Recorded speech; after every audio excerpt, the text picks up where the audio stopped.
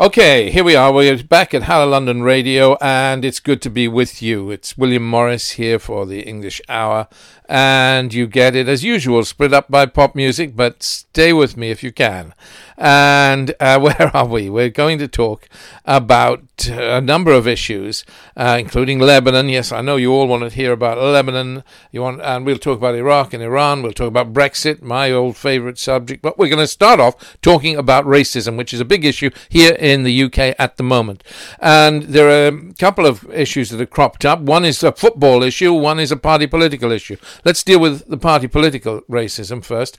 The Labour Party is being accused of institutional racism by its own members, who accuse it of being sympathetic to those that are basically anti-Jewish, that those are anti-Semitic, anti-Jewish members of the Labour Party. And certainly at grassroots level there has been a problem, and the Labour Party has failed to set up the mechanisms needed to investigate this, because many in the left feel a sense of in the fundamentally at grassroots left wing, many of them are very much anti-immigrant, and this translates into an anti-Jewish sentiment in some instances. And it is unfortunate, more than unfortunate, it's disgusting. So we have that problem. But the Labour Party is being torn apart by this problem, and some are using the weapon of the accusation of anti-Semitism to get at the left in the Labour Party. Well, perhaps fairly, you'd say, and therefore to get at Jeremy Corbyn, the leader of the left, who is very pro-Palestinian, as is the shadow foreign secretary, very, very pro-Palestinian. And the Labour movement now, today, is pro-Palestinian, whereas historically it was pro-Israel. Historically, the under Blair and for many years, the Labour Party has had a close relationship with Israel's Labour Party, which was in dominion in Israel until comparatively recent in Israel's history, when the right wing took over with Likud. So, what am I saying to you? The situation is that the British Labour Party is torn apart by this issue, and it is crippling it at the time when it should be dealing with the major issues of the day, Brexit and so on. And it's sad to see it. But this issue is everywhere in Britain. It is not just the British Labour Party. We also have it in football. Just the other day we had the Bulgaria-England match, Euro 2020 qualifier, you'll remember, and the England team defeated Bulgaria, actually went on, played the entire game, despite the fact that there was significant, considerable racism coming from the Bulgaria supporters, or an element of them. And how disgraceful that was, and how disgusting, but how commonplace today. What's going on with the world? We had a little FA Cup qualifying match down in the southwest, Haringey against Yeovil Town. Harrogate Borough is a 7th tier team. We're talking now really low level football, against Yeovil Town. And yes, Haringey walked off because of the racism at Yeovil Town. Bottles were being thrown on the pitch. But it was more than that. It was actually racist remarks that were going on. And this is at low-level football in Britain. So we have this, and they stopped the game. Whereas the Bulgaria-England game, the game played on. I mean, there's no absolute rule you can make for these things and what should be done when you see racism in sport. Yes, I mean, it's a call really for the team who's being abused. The England team decided to play on. The Haringey team decided to walk off. But the point is, this kind of hatred is too commonplace. It's far too commonplace. It's too much a feature of today. And we see it everywhere. And there's a rise in anti-Semitism that affects the Muslim community, because the Muslim community are also Semitic, just like the Jews, and they, at least the Arab Muslim community are, and we are getting what we like to call Islamophobia, and it's on the increase. And you can see it.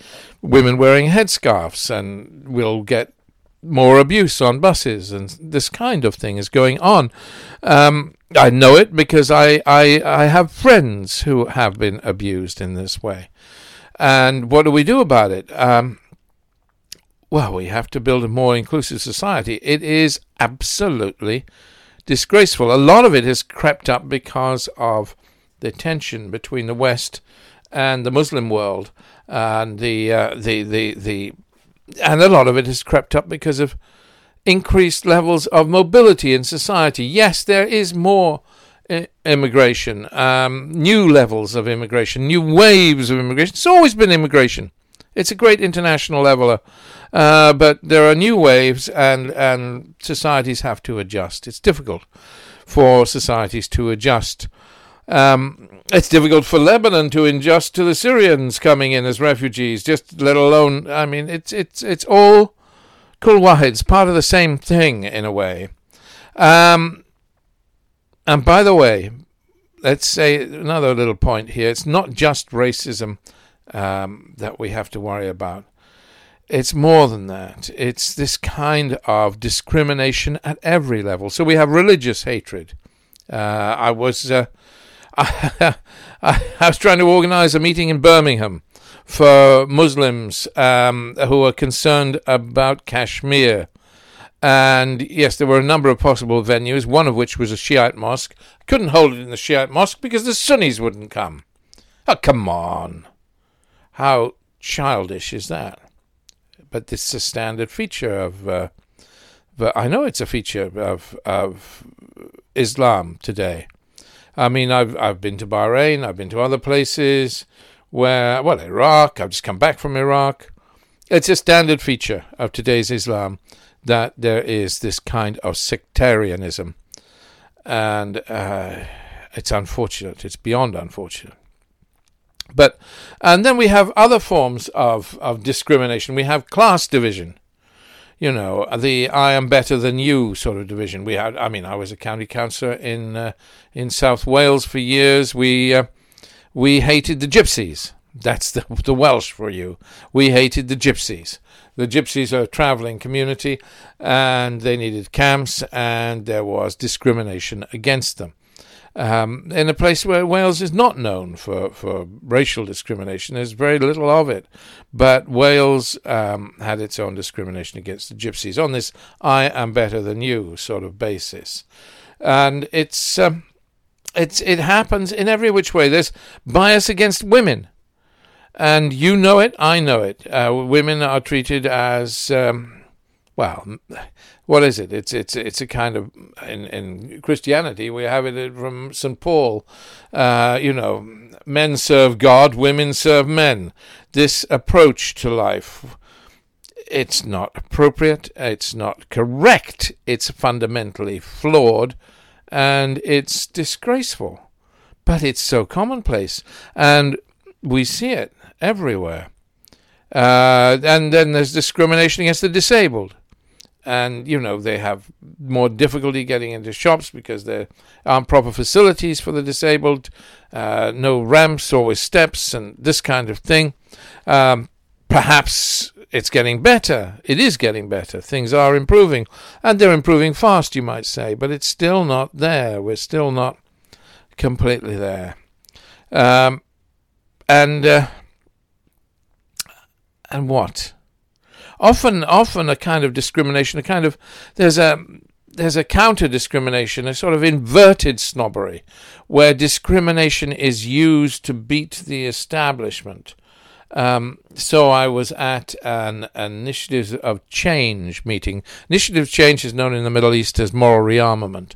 I was at an Initiatives of Change meeting, and a girl from the Caribbean who had been born, well, I say from the Caribbean, she wasn't from the Caribbean, she'd been brought up in Britain.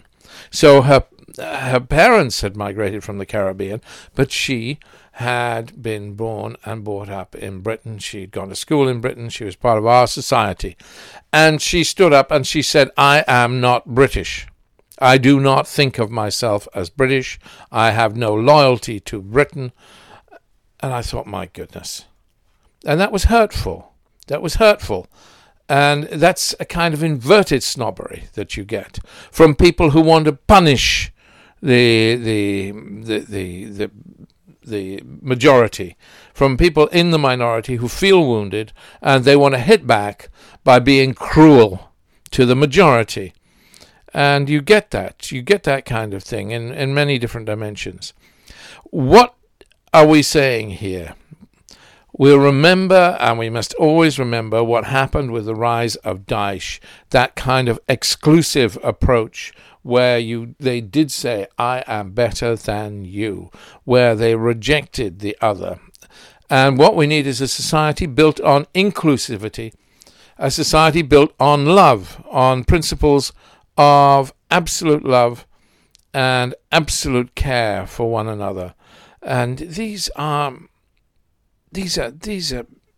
basic things. Basic things. So what I'm saying to you is examine your own heart, because we are all guilty in some degree of discrimination, of thinking I am better than he is, I am better than she is. And we need to actually cut that canker out of ourselves. And then we can deal with the problems of Islamophobia, anti-Semitism, racism in football, and religious hatred, class division, and bias against women. But we must start with ourselves. We are the ones. Look in the mirror and deal with yourself. I think that is the message for us all in these modern broken days. God bless you. More to say, but I just wanted to kick off with that one issue. Thank you.